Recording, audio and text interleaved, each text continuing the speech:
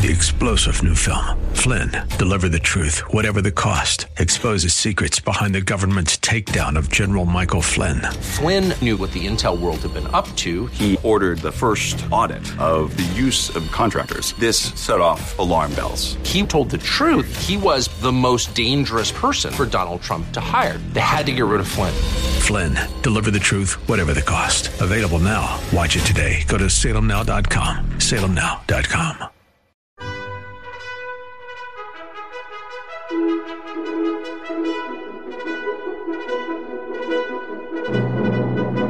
This is the best of investing on 860 AM The Answer, the show that brings you valuable information about real estate, the financial markets, and other economic business of the day. Your host, Edward Brown, is a nationally recognized expert on money and investing who has appeared on CNN and has published numerous articles in national business magazines and newspapers. Now, your host for the best of investing, Edward Brown. Welcome. You're listening to The Best of Investing. I'm your host, Edward Brown. My two co-hosts, Mark Humph and Nam Phan, are off again today. They're very, very busy doing what they're doing. Our phone number is 888-912-1190. Use that number to answer the trivia questions for a 5-pack tanning certificate given away during this show. And that certificate's not sponsored by the radio station, but by Tan Bella Tanning Salon with 2 locations in San Francisco and 1 in Marin. Today's trivia theme is miscellaneous trivia. Now, even though my 2 co-hosts are not here, I do have a special guest, Chris Odegard from The Prolific Investor. Chris, welcome to The Best of Investing. Hey, Edward, thanks for having me on. I really appreciate it. Looking forward to this. You're very welcome. So tell us a little bit about what is The Prolific Investor? Well, The Prolific Investor is my company, and it's also the website, theprolificinvestor.net. And it's mainly a blog site where I write articles about alternative investments and teaching people how to accelerate their wealth through alternatives rather than conventional investments. So that's the platform. All right. So now most of our audience is fairly sophisticated, but maybe there be some new listeners who maybe aren't so sophisticated. So give us the definition of what an alternative investment is, please. Yeah. So it's easier to do it this way. Conventional investments are everything that's publicly traded, stocks, bonds, mutual funds, and everything that's not publicly traded is pretty much an alternative. That would include every class of real estate, notes, private equity, precious metals, cryptocurrency, private lending, even cash value life insurance. So all the stuff that most people don't do because it's not at the push of a button, those are alternatives. Yeah, that was something that you can't easily liquidate right away because there's no public market for it. Right. Gotcha. Okay, that sounds that's exactly the definition I would have given too. I like that.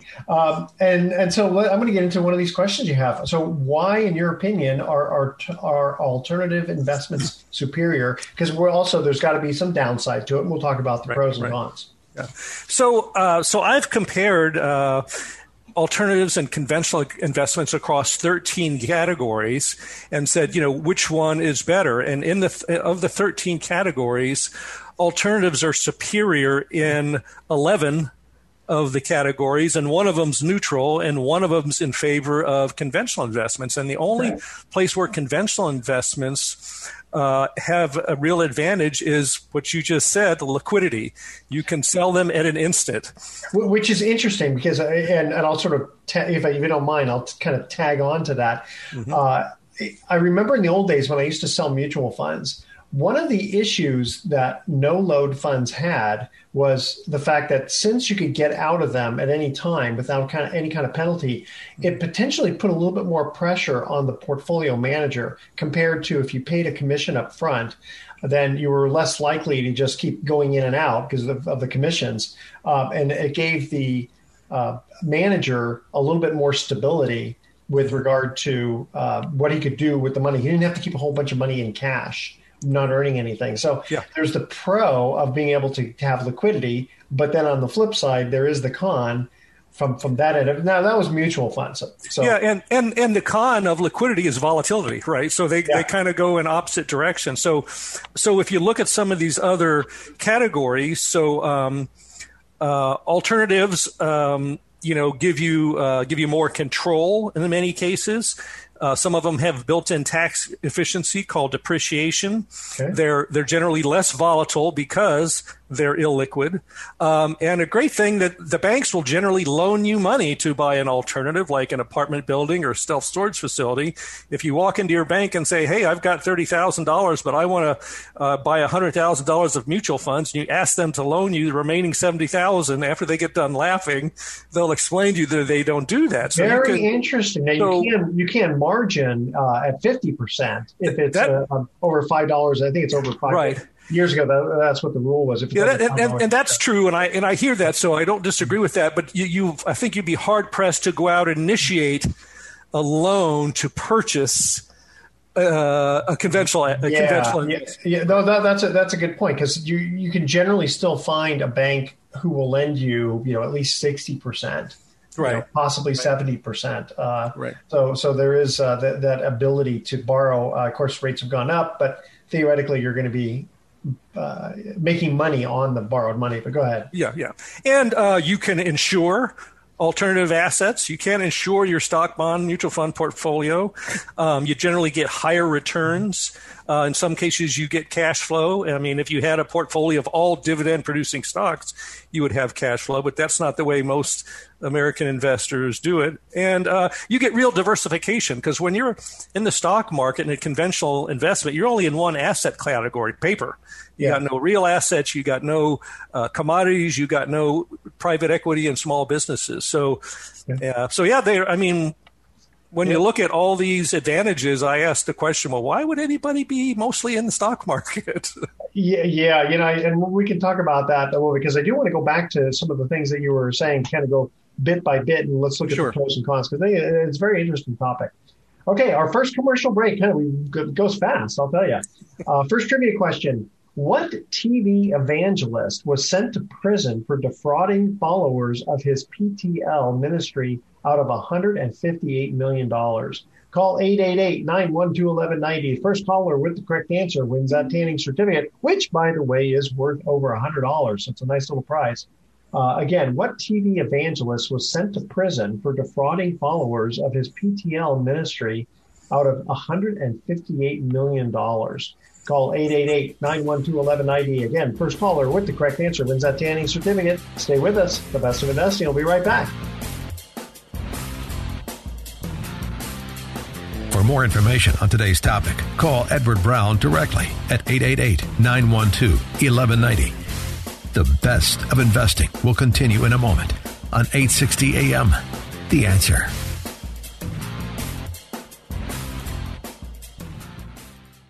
Now, back to The Best of Investing with Edward Brown on 860 AM. The Answer. Welcome back to The Best of Investing. Again, I'm Edward Brown, your host, along with my special guest, Chris Odegard. First trivia question. Let's see if Chris knows the answer to this. What TV evangelist was sent to prison for defrauding followers of his PTL ministry out of $158 million? Who was that? I think there were two parties. The one that I can think of was Tammy Faye Baker. I don't remember who. I thought it maybe was her and her husband. Her husband, yes. Jim Baker, actually. Okay, there you go. I couldn't remember the name. In fact, I remember hearing a story that he would send out for like 30 cinnamon rolls every single day, and he didn't eat them. He just liked the smell of them. Oh, wow. Hopefully someone ate them rather than all the waste. I hate the waste. Okay, so we're talking to Chris Odegard about alternative investments. And we kind of skimmed over really fast on some of these. So there was the liquidity part, which again has its pros and cons to it. What was the next one you said about? Control was one of them. Control. Okay, so let's talk about the control for a minute. So control, I think about, the stock market, you can't control whether it's going to go up or down. You can't control whether, IBM is going to make money or whatever. All you can control is if you want to buy it and when you want to sell it. From the control standpoint of the alternative investments, it depends on what you're investing in, right? Because if you're investing in, let's say, a limited partnership that has, lots of real estate, you can't control necessarily that real estate. So what's the control you're thinking of on that? Well, and I will use real estate most of the time as the example. Let's take something a little bit simpler. Like if you have a single family rental, you have a whole bunch of options to change the performance of that asset. You can raise the rent, you can change your marketing, you can add amenities, you can do all kinds of things to change that. And, and I mostly invest through limited partnerships because I like to make the most amount of money with the least amount of my time. But, the difference is I know the general partner's on a first name. I can pick up the phone.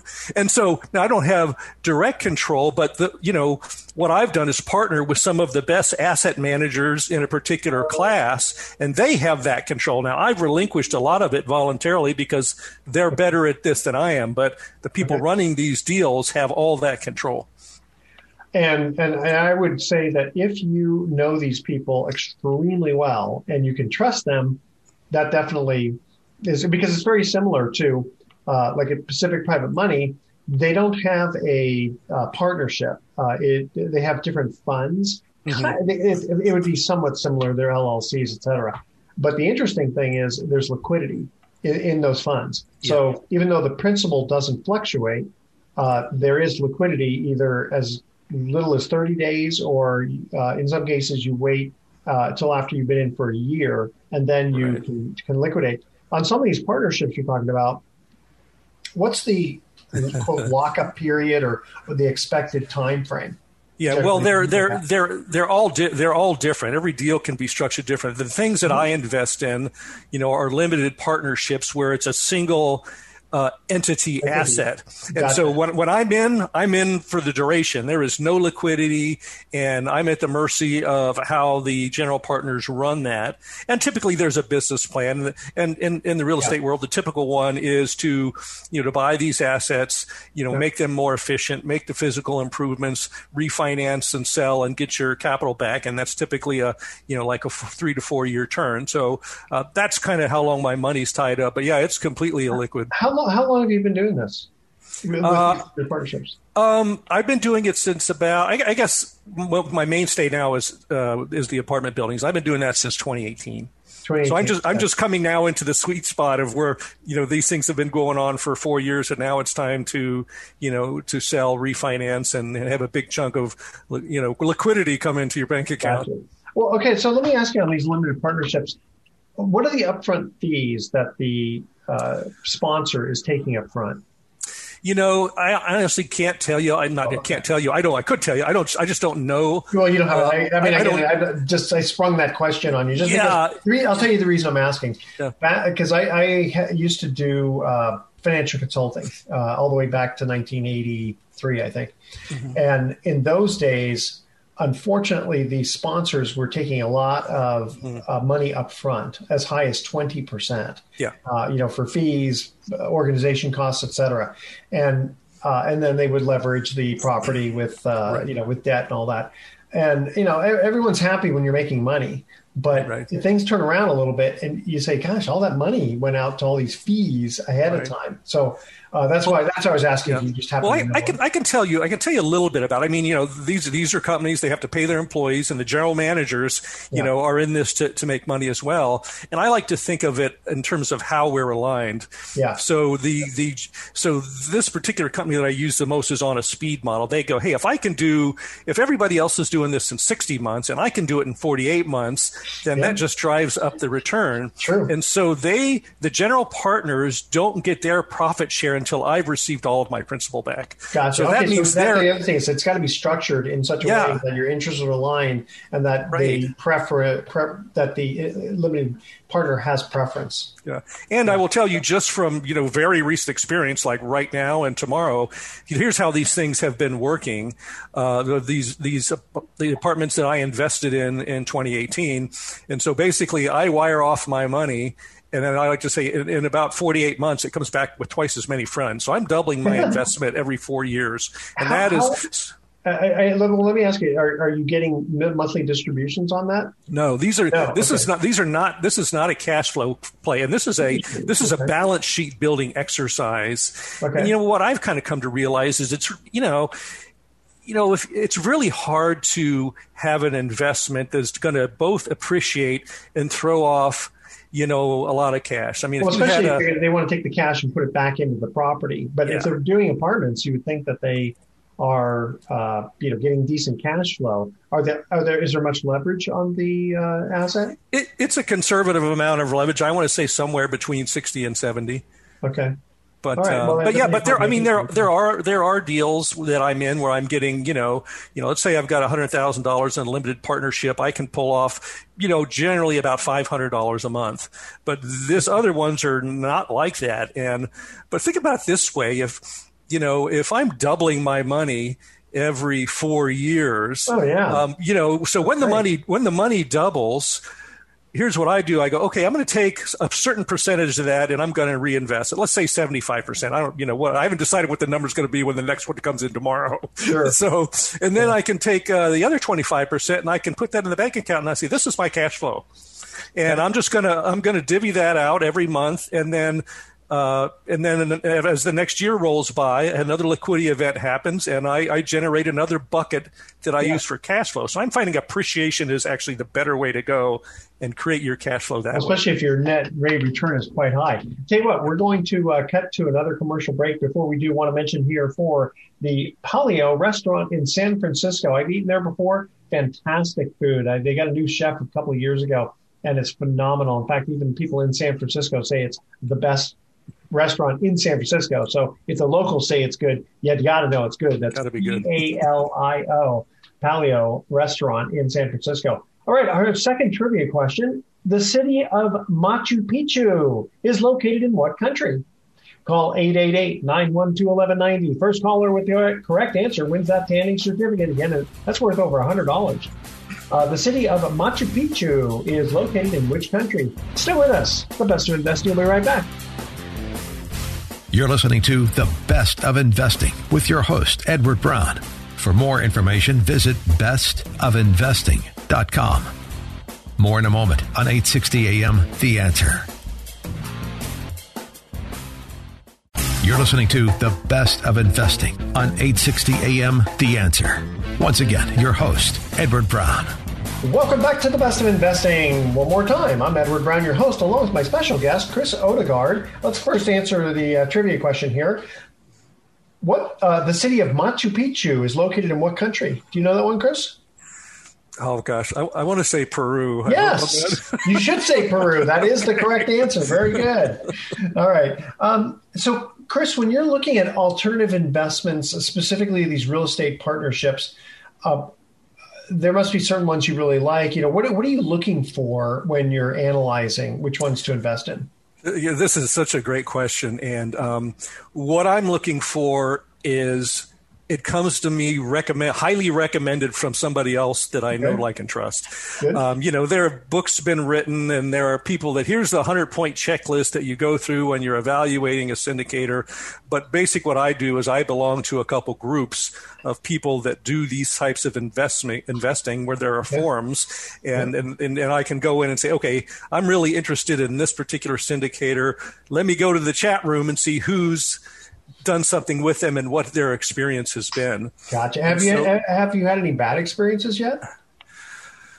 Yes, I have. Yes, okay. I've had a couple of bad experiences. And what happened? Tell us a story. Without getting into names and that sort of thing. Well, I'll just say these two words: Ponzi scheme. Oh gosh. So one thing, and we were talking during the break, is that this is one of the disadvantages of alternatives. If you have a publicly traded money, it's gone through a publicly traded company. It's gone through all the scrutiny of the SEC to get listed on this stock exchange. Yeah, but there's been a lot of. Listen, I'll tell you, in the 70s and going into the 80s, sometimes the accountants, the big CPA firms were in on it because what would happen is if you're XYZ company and you're paying $50 million for the audit and you have potentially a qualified opinion and you want it to be regular opinion, they've been like, well, if you want to be our auditors next year, you'll make this an unqualified opinion. Okay, and then things went bad. It's not that it doesn't happen. We've heard of the Enrons and the Wells Fargo and Volkswagen most recently, but I just feel like it would be easier to fall into a bad operator in this private alternative investment space. You've got to be very careful. That's absolutely true. Yeah, it is regulated, but not as scrutinized. That's a very good point. Yeah, it's very interesting. I was mentioning off the air too that for literally 20 years, I had been solicited because I had my securities license back then. I don't have it anymore. Where people were, hey, sell this investment to your investors base, blah, blah, blah. And I'd look at it and, I don't think so. And then, interestingly enough, Mark Hanf and I started doing the radio show back in 2010. And we actually didn't do any business together. We just did the radio show. Mm-hmm. And then after about 3 years, when he knew that I had a lot of experience in this, and he wanted to start a fund, I kind of helped in the guidance, let's put it that way. And so he asked me to help raise money for it. And I said, Mark, I've gotten to know you for 3 years now, and you're a pretty decent guy. I can sleep. I think I can sleep well at night helping you, Right. And so I started helping them back in 2013, and we've raised, a lot of money. Right. And so far, every investor has been happy. No one's ever lost money and all that good stuff. No Ponzi scheme, which is good. But interestingly enough, and I don't know what kind of rate of return you're looking for. I mean, you did say double it in 4 years, which obviously would be tremendous. That's in the 25. Around those are typically around the 25% average annual return. Yeah, simple rate of return, which is probably about 20% annualized, but which is still fantastic. So with Pacific Private Money, like one of their specific funds is called the Freedom Fund, and that one pays either 7, 8, or 9%, depending upon if you put in 250,000, 500,000, or $1 million. Mm-hmm. But it pays monthly distributions. Right. No, and there's no lockup. You just give them 30 days notice when you want your money back. So what some people do is they deposit a lot of money there as a sort of like a money market account, but they can't write checks on it. And then until they find their next, alternative investment or stock market, they're waiting for it to rebound, et cetera, et cetera. And I mean, where else can you get on a somewhat, fairly liquid asset that doesn't fluctuate in principal? Where can you get 7 to 9% in today's market? No, that's great. And if you don't do something like that and you have all that money sitting in the bank, you guarantee that you're losing 7 to 9% a year with the official inflation and more with the actual inflation. Absolutely. In fact, it's really interesting because I got a call today from a client who already has 7 figures in this fund, and he wants to add another 500,000. And we talked about it, and he said, I feel comfortable with you guys, and I understand what's going on, and I've got enough money for my inventory, but I've got this 500,000 extra that's sitting around earning, close to zero. So I said, listen, I'm not going to push you one way or the other, but we've got enough business to keep us busy at Pacific Private Money. So if you feel comfortable, because remember, you just have to give 30 days notice when you want your money back. Right. So for more information on that, go to PacificPrivateMoney.com. So now, Chris, you are the prolific investor.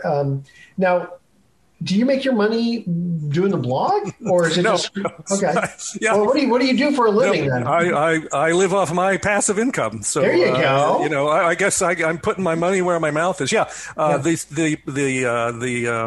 The prolific investor blog side. I'm really just interested in helping people. It's not a money making thing, and good for you. Yeah. So yeah. I was going to say, how did you make your money? Well, I was an employee for many decades, and I was a conventional investor in 401ks until my mid 40s, and then I had this huge illiquidity event where I lost 55% of my assets, $1,000 of month in cash flow. Could have been from anything. Mine happened to be a divorce. And then I happened to read a book called Rich Dad, Poor Dad. Oh, yeah, sure. My wife likes that book. Yeah, and I moved from conventional to alternatives, and in 9 years, I made all that up, multiplied it many times over. Never have to work again. Anyway, we're going to get into that because I also want to talk about the 401k things. But okay, so here's third trivia question. What nursery rhyme is believed to be associated with King Richard III, who was defeated at the Battle of Bosworth in 1485? Call 888-912-1190. First caller with the correct answer wins that tanning certificate. Stay with us. The Best of Investing will be right back. For more information on today's topic, call Edward Brown directly at 888-912-1190. The Best of Investing will continue in a moment on 860 AM. The Answer. Now, back to The Best of Investing with Edward Brown on 860 AM. The Answer. Welcome back to the best of investing. Edward Brown here along with Chris Odegard. All right, our third trivia question. What nursery rhyme is believed to be associated with King Richard III, who was defeated at the Battle of Bosworth in 1485? I know you know the nursery rhyme. You just may not know if it's I might not know the association. Okay. Sounds like something to do with Robin Hood or something. But. No, actually, the Robin Hood would have been with the Magna Carta, King John. But anyway, Humpty Dumpty. Oh, so Humpty Dumpty. The reason they called him that is because King Richard III had some kind of hunchback, and then he was a little bit rotund, I guess. And Wall was the name of his horse. So Humpty Dumpty sat on a wall, meaning his horse. He had a great ball, et cetera, et cetera. Well, so how about that? Anyway, that's that's a little bit of useless trivia. Okay, so now, Chris, one of the things when you had said that you wanted to be on the show was why 401ks do not work for 92% of the population. I'm waiting to hear the answer on this one. Go ahead. Okay, so in conventional investing, and you might know this. The typical financial advisor uses something called the 4% rule. Yeah. And the 4%, so it's conventional investing is you build up this mountain of mutual funds that don't produce cash flow. So when you want to stop working, you have to sell off those assets a little bit at a time so you can produce the cash flow to fund your lifestyle. Yes. And the rule is the 4% rule, which says, okay, you can probably sell off 4% of your assets a year and not run out of money while you're still alive. And theoretically, if you earn 0% and you lived only 25 years, that equation would be 100% accurate. Okay. So and then the question that most people ask is, well, how much money do I need to have to retire? And I think that's the wrong question. But when you approach it from that direction, the question you should be asking is, what type of income do I want to have in retirement? So let's say you'll just pick a number and say it's $100,000 a year. Okay. Well, if you want to have $100,000 in your retirement, and you back into the 4% rule, that puts your portfolio at $2.5 million. How many Americans are ever millionaires, much less multimillionaires? 8% of the population. So that means I'm surprised even that high. But go ahead. This whole thing doesn't work for 92% of the population. Okay, well, that's the 4% rule, but how does that work, though, with the question of why 401ks don't work? Because that's the main place where everybody puts their money. Oh, okay. Because it's interesting. I've heard some advisors say instead of doing a 401k, you should just pay the tax and then put it into a Roth. Yeah, right. If you can. And it's like, most Americans are saving for retirement in their 401k. And let's say I was being greedy. $100,000 is too much. Let's go with the median income, which is around 63. If you apply the 4% rule to that, you're still at $1.5 million. So that still excludes. Sure. Well, okay. So the 401k, you weren't really talking about that specific vehicle because you can, let's say you love those real estate limited partnerships. You can put that inside of a 401k. You're just sort of wasting the depreciation aspect of it. Right. But I always say economics first, taxes second. Right. If you're going to really, let's say, double your money in 4 years, that's a great place to put in your 401k. Yeah. So it doesn't. Yeah, you're right. It doesn't really. Well, I'll talk a little bit about why 401ks suck. But please go ahead. But so that statement applies to the conventional wisdom of building this mountain of money. Most people will never have the $1 million or more that it takes to live at the median income. And now the rule, they're finding out the rule isn't working. So now it's the 3% rule. So that just makes the situation even worse. How about the negative 1% rule? Yeah. There you go.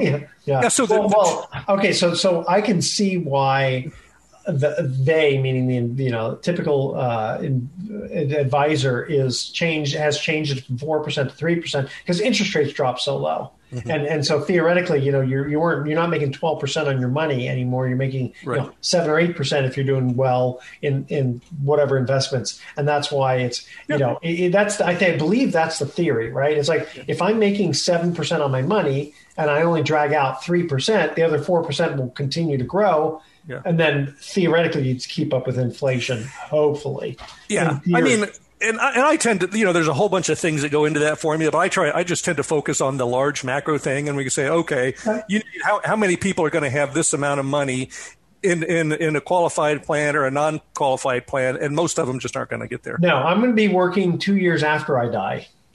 Yeah. I can't afford to retire, right? Yeah, but think about the two big selling points of 401ks and IRAs are the fact that somebody else is contributing money into there in the form of a company match and the tax benefits. Correct. So if you said, okay, I'm going to put $30,000 into my 401k in this particular year, and you calculated the value of the one-time match and the one-time tax benefit, and you compared that to another investment that gives you the same thing, somebody else's money, and a tax benefit called a single-family rental, and there you would take the same $30,000, you would go to the bank, you'd get a loan for $70,000, and so you'd have a $100,000 asset, but you still have other people's money in the form of somebody paying the rent every month, and you still get depreciation for the next 27 and a half years. So the value... Can't you, again, forgetting the fact that you lose tax benefits within the IRA from depreciation, of course, you don't have to recapture it either. No, I'm not talking about doing it inside the IRA. I'm just saying a $30,000 investment in the 401k and mutual funds versus a $30,000 investment outside in a single family rental. You can buy a single family rental in your IRA, can't you? You can, and not in certain IRAs. But if you did the 30,000 in your 401k for mutual funds and took a 30,000 outside and did a single family rental, and then you compared the value of the other people's money in the form of the match and somebody else paying off your mortgage and the tax benefits, the benefits on the single family rental side are almost 3 times greater than that. Well, the main reason is that you're borrowing the money from the bank at a lower rate, and it does not grow because they don't get to participate in any of the growth. Yeah. Well, I'm just saying you get somebody else's money and you get tax benefits, and the benefits are more than these great selling points that we're told about the 401k. Well, so you'd be better off accumulating a single family residence every 1 or 2 years than plowing that money into you'd be better from a return. Now, here's the thing: is the single family residence, depending upon where you live, can you buy a house for $30,000? I mean, for $100,000. Yeah, right. With $30,000 down. Right. Because in fact, one of the things you got to be concerned about, if I'm not mistaken, is the UBTI inside of the 401k or IRA. If you did it inside a 401k. Because of the borrowing aspect of it. Tell you what, we've got 30 seconds. Chris, tell us information on your Prolific Investor blog so that in case the audience is interested in linking up with you. Yeah, everything about me is at the prolificinvestor.net. I wrote a book last year called Get Off Your Ass and Manage Your Money, Why You Need Alternative Investments, and you can link to that right there. Okay. All the articles and videos, and there's a coffee cup in the middle of the page. If anybody wants to have a free 30-minute, virtual coffee with me on a video conference like this, I set aside Thursdays to do that, and you can link to my schedule. So, everything's at the prolificinvestor.net. Very good. All right, audience, stay with us. We already did our trivia questions. Stay with us. The Best of Investing will be back with some closing comments. Don't touch that dial. You're listening to The Best of Investing with your host, Edward Brown. For more information, visit bestofinvesting.com. More in a moment on 860 AM, The Answer. You're listening to The Best of Investing on 860 AM, The Answer. Once again, your host, Edward Brown. Welcome back to The Best of Investing. Again, I'm Edward Brown, your host. My special guest, Chris Odegard. We didn't have a trivia question, but I did want to mention, with regard to IRAs, 401ks, and like Roth IRAs. So I have been a big proponent of IRAs and 401ks, especially if the employer matches it, because it's free. It is free money. And I like the fact of if it's a deductible IRA, because effectively that's just that much more money in your pocket versus giving it to the government. And it's effectively 100% guaranteed. versus if you don't do an IRA, you're going to be paying taxes, and then some people have said, well, go and pay your taxes and then do a Roth IRA if you can. And the concern I have personally is someday I think there's going to be too much money in Roth IRAs and the government is going to change the rules. Now, they may not come right. And I've said this before on the radio. So audience, please forgive me if you've heard this before. They may not say specifically, well, we're going to just change the rules and you guys are just going to have to pay taxes on it. What they'll do is they'll say, you have to report all of your income or assets on the tax return, but you don't have to pay taxes on it. However, it's going to alter the tax bracket or rate on all your other income. Like they do that now. If you have private municipal bond interest, you have to report how much activity bond, they call them private activity bonds, because it affects other things on your tax return. So even though you don't pay tax on your municipal bonds, certain bonds will trigger other kinds of income tax. So I look at that. Now that hasn't happened yet with Roth IRAs, but I'm just kind of waiting. Yeah. So. Well, the government can always change the rules. And here, if there's time, there's one more little thing about there's lots of them. But, when you put your money in a 401k, you defer the taxes out until the future. But when you pull it out, it's at ordinary income rates, which are the highest, and they're the highest to shelter. So let's say let's say you have this big portfolio, and when you pull it out, you're going to be pulling it out at a, let's say a 24% bracket. Yep. Well, if you would put all that money into your Charles Schwab or Fidelity account outside of the 401k or IRA, when you pull it out, guess what it's going to be? Right now, it's going to be long-term capital gains at 15%. So you're actually going to spend more in taxes when you're pulling that money out of the 401k in the future than you are. However, when you put money into the IRA or 401k, you're getting an ordinary income tax deductible. Right.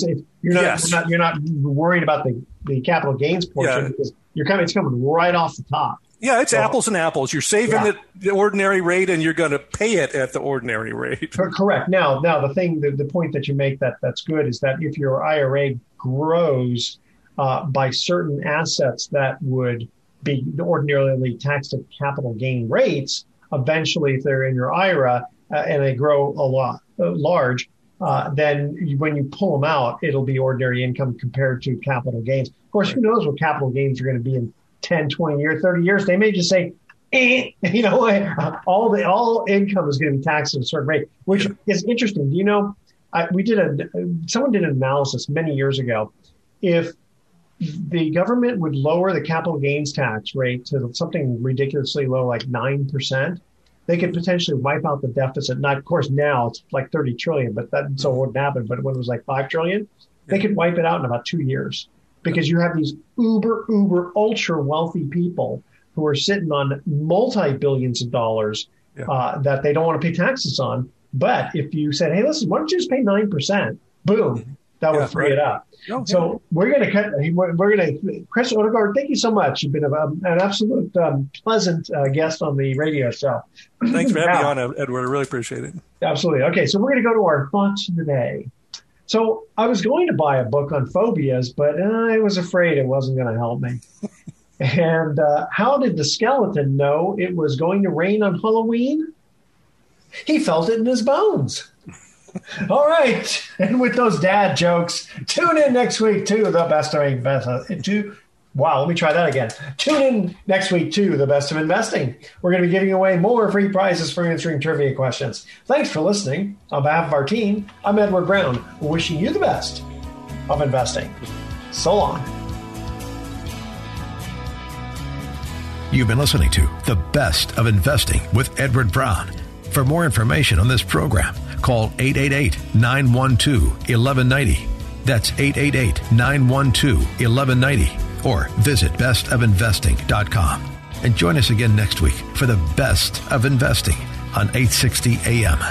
The Answer. This radio broadcast is in no way an offer to sell securities except where applicable in states where we are registered or where an exemption or exclusion from such registration exists. Information discussed during this broadcast, whether stock quotes, charts, articles, or any other statement or statements regarding market or other financial information is obtained from sources which we believe are reliable, but we do not warrant or guarantee the timeliness or accuracy of this information. Nothing in this broadcast should be interpreted to state or imply that past results are an indication of future performance. There are no warranties expressed or implied as to accuracy, completeness, or results obtained from this broadcast. 3-star General Michael J. Flynn, head of the Pentagon Intelligence Agency, knew all the government's dirty secrets. He was one of the most respected generals in the military. Flynn knew what the intel world had been up to. He understood its funding. He ordered the first audit of the use of contractors. This set off alarm bells.